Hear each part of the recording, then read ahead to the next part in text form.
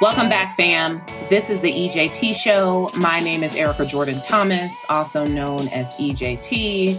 And today's episode is all about boss boundaries. What boundaries do you need when you become the boss? When you're promoted to be the principal, how must your boundaries shift?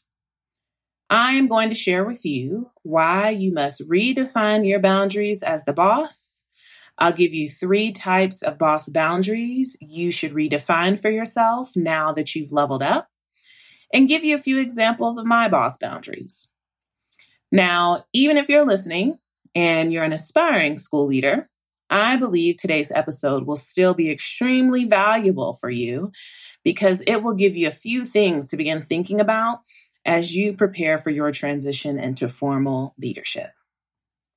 So let's start with why you must redefine your boundaries when you become the boss.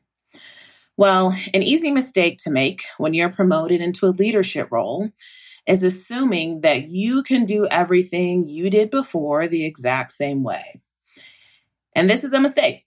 It's an avoidable mistake. Being promoted into a leadership role will require you to go through a mental promotion, or in the words of Sierra, you must level up. You must go inward and determine in what ways your new leadership role will require you to level up. You now have more responsibility. There will be some things you did before that you may continue, but there will be some things that you can no longer do.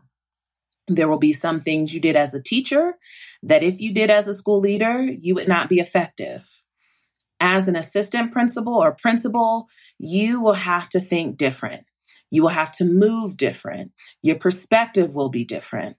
And it's not about getting brand new. It's about acknowledging that you've elevated in your leadership. You've leveled up. And leveling up includes redefining your leadership boundaries now that you're the boss. And there are 3 types of leadership boundaries I believe you will need to redefine with your new responsibility as the boss. And I'm going to walk you through each one of these leadership boundaries and give you a few examples of what these boss boundaries looks like for me. Now, before I share, I want to preface that these boundaries that I'm sharing were my own. So they may work for you as is, they may not. So take what makes sense for you, feel free to put your little sauce on it, and use your own judgment on how to apply these boss boundaries to your context. The key point in today's episode is that you get really clear on in what ways you must mentally level up through redefining your new boundaries in order to be successful in your new role. So let's jump into it. JT's boss boundary number 1 is task boundaries. So there's something really interesting that happens when you become promoted to being the principal and the boss. It's like overnight, people just become convinced that you know everything. And it doesn't matter how big or small that thing is, people think you have the answers to everything and you do everything. So let me make this real with an example from my life as a principal. Now, I was the assistant principal at the same school where I served as principal. So the differences in how people treated me when I became the boss were so real because I was working with the same people before and after my promotion. All of a sudden, as soon as I became the principal, people were coming to me for everything. People came to me when they needed new textbooks, when a bus was late, when there was a discipline issue in the neighborhood, when the AC was out on the hallway, when the media center needed new furniture. I mean, everything. People expected that I had the answers to everything. And usually there was 2 possible scenarios. Scenario number 1, which was about 20% of the time, was that person's question or concern was actually my responsibility. But then scenario number 2, which is actually about 80% of the time, was that what that person was asking me for or asking about was actually the responsibility of someone else in the building or someone I managed directly. And I may or may not have the answer, but if I created this pattern of actually giving the answer to this question or request that was someone else's job, then I was creating this habit amongst my school community of coming to me about tasks that were actually someone else's role. So let me clarify here and just be clear, because I don't want there to be a misconception. As a principal, you are responsible for managing everything and being aware of what's happening in your building. And I do believe as a principal that you're not above everything or above anything. There are some things that you just need to jump in and get it done. And the key piece is knowing that there is a really fine line between just getting it done and actually doing the job of too many people all the time. You are not responsible for doing everything. And if you try to do everything, you wouldn't get anything done well. And that also includes ensuring that kids get the instruction that they deserve. So I learned very quickly as a principal that I had to put task boundaries in place. And the reality is that the questions or concerns people had were absolutely valid. And most of the time, they were asking me because they didn't know who else to ask. So I needed task boundaries to ensure people were going to the right person and they weren't always coming to me for things that were someone else's responsibility. I also needed to ensure that I stayed focused on my priorities because I was the only principal. So if I dropped the ball on my principal responsibilities, there's no one there to pick it up. So I had to stay focused on what my role was. So there was a system I put in place to support my task boundaries, and I'm going to share it with you so that way you can use it. So JT's task boundary tip is to create a first responders list. Now, I got this idea from a time management training I went to years ago. A first responder list basically makes it clear who are the points of contact for different areas within your building. So to create a first responder list, the first thing you want to do is brainstorm a list of all the tasks that folks ask you about that actually fall underneath someone else's role. And you want to be as generative as possible. So this list might be really, really long, and that is completely okay.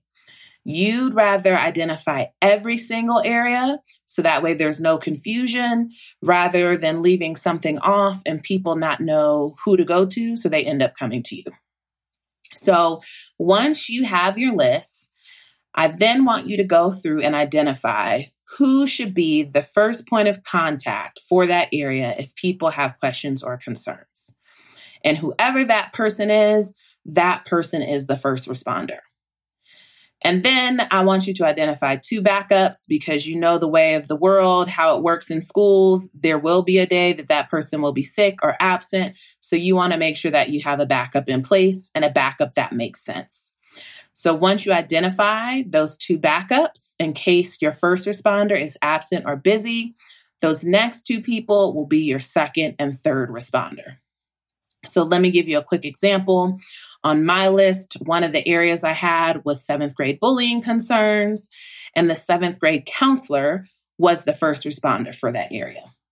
My 7th grade BMT, which stood for behavior modification technician, was the second responder. And then the third responder was the 7th grade assistant principal. So if anybody in the building, any stakeholder had a question or concern around something that was a 7th grade bullying issue, they knew to first go to the 7th grade counselor. If that person was unavailable, then they would go to the 7th grade BMT. If that person should be unavailable, then they would go to the 7th grade assistant principal. So I was not the first responder. In this case, I was actually the fourth responder. So making those things super clear. So once I had brainstormed all the different areas and their first responders, I put all this information into an Excel spreadsheet. I touched base with everyone that I had listed as a responder, so that way they knew they were listed as a responder. And I was clear, they were clear that they knew what their responsibilities were for that area. Then I shared this first responder list with staff during a staff meeting, so that way they knew the purpose behind it, they knew how to access it, as well as how to use it. And then I sat down with my secretaries, had a meeting with them, and trained them on how to use it so that way they could use our first responder list when dealing with parent questions and requests. So that's our task boundaries. And JT boss boundary number 2 is social boundaries. So when you are promoted and you become the principal, you must identify your social boundaries. You cannot socialize with your staff the same way that you did when they were your colleagues. When you become the boss, there's also this magical spell that falls over your staff, and you are now the leader. So everything that you do, they will interpret through the lens of you being the leader. So before you were the boss, you could walk down the hallway and mind your own business. Now that you're the boss, when you walk down the hallway minding your own business, people may assume that you're mad at them and you don't like them because you didn't speak and say hello. I know it sounds crazy, but I promise you it happens. It has happened to me before. And you have got to be aware of the new light that your staff views you in, and you have got to be proactive. And I'm not saying that you shouldn't be yourself. Absolutely not. I'm saying that you have to be aware of the misinterpretations people are more likely to make about your words and actions now that you're the leader, and you have to be proactive around avoiding them. So given this, there were a couple of social boundaries I put in place that I'm going to share with you. The first JT social boundary that I had as a principal was if I was invited to any type of staff social, whether it was after school or happy hour, birthday gathering or whatever, I had a 1 drink limit and I was gone by 8 o'clock. As I mentioned before, you are now the leader. You have a different level of visibility. People are now more likely to assign meaning to everything that you do. My 1 drink minimum was out of the spirit of never putting me in a situation where others could view my leadership in a way that would be compromised.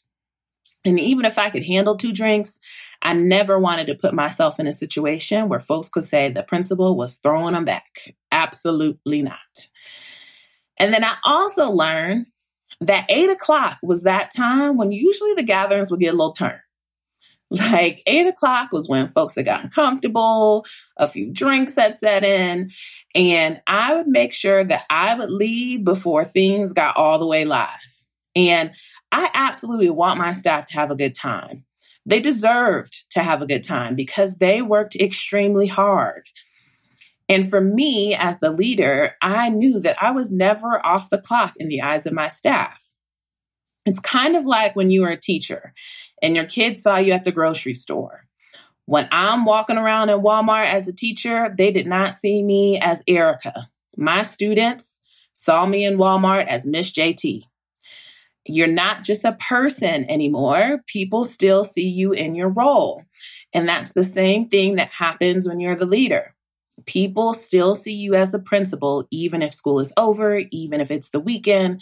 So if something goes down at the staff social, people are looking to you to regulate, whether you want to or not. If someone gets a little too loose and they know the principal was there, then there's this opportunity for someone to make up a story about how you may have judged them. And that might be the reason why their evaluation ratings were the way that they were. Again, it sounds dramatic, but y'all, it happens. Save yourself the headache and the drama. Get you some social boss boundaries and a principal curfew. I promise you, you will not regret it. And then our final JT boss boundary number 3 is time boundaries.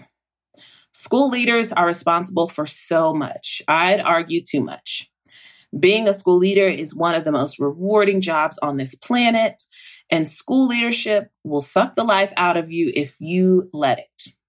I had to have boundaries with my time to ensure that I was investing in myself in order to sustain myself.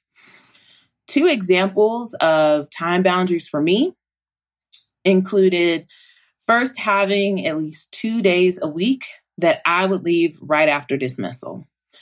And I would work with my APs to ensure that someone could stay after school in case there was a late bus or an issue. But this allowed me just to be able to dip right after dismissal. And this would just give me time during the week to be human. Like I could go to the gym, I could run to the grocery store, maybe grab something to just make a bomb dinner for myself. Or maybe I want to go to my monthly therapy appointment. It gave me an opportunity to live my life during the week. And then the second time boundary I put in place for myself was giving myself time to plan. Now, I've heard some school leaders say, if kids are in the building, then I absolutely cannot be in my office because kids are only in the building for a limited amount of time. And while I understand the spirit behind this thought, this mindset also positions you as the leader to overwork because you have to push other tasks after school and potentially on the weekends. So I realized that I had to carve out time during the day for me to plan. Teachers get planning periods, and as the principal, I needed a planning period too. I would give myself a total of about 2 to 3 hours every week in my office, uninterrupted during the day, just to plan. And this gave me less to have to do after school or on the weekends. And also in the spirit of having planning time, I would arrange an off-campus planning day for myself once a quarter during the week, just to give me time with a clear mind, without a walkie-talkie, without folks knocking on my door, just to get really meaningful work done. And so I know this might make you nervous as a principal to either be out of your building or to be offline during the school day planning, but it is not unreasonable as a principal to strive to get your work done during the week. You deserve to have a weekend and a free evening. I definitely recommend, if time boundaries is something you're more interested in, to check out my other episode around self-care like a boss, just to give you some other ideas around how you can prioritize your time to give yourself a little bit of care. So that's all for today, folks. Be sure to follow me on social media to be the first to know when new content drops. And let me know what you think about today's episode. I'm curious around what your boss boundaries look like. So you can follow me on Twitter and IG at @E_Jordan Thomas and on Facebook at EJT Consulting LLC. Until next time, good people.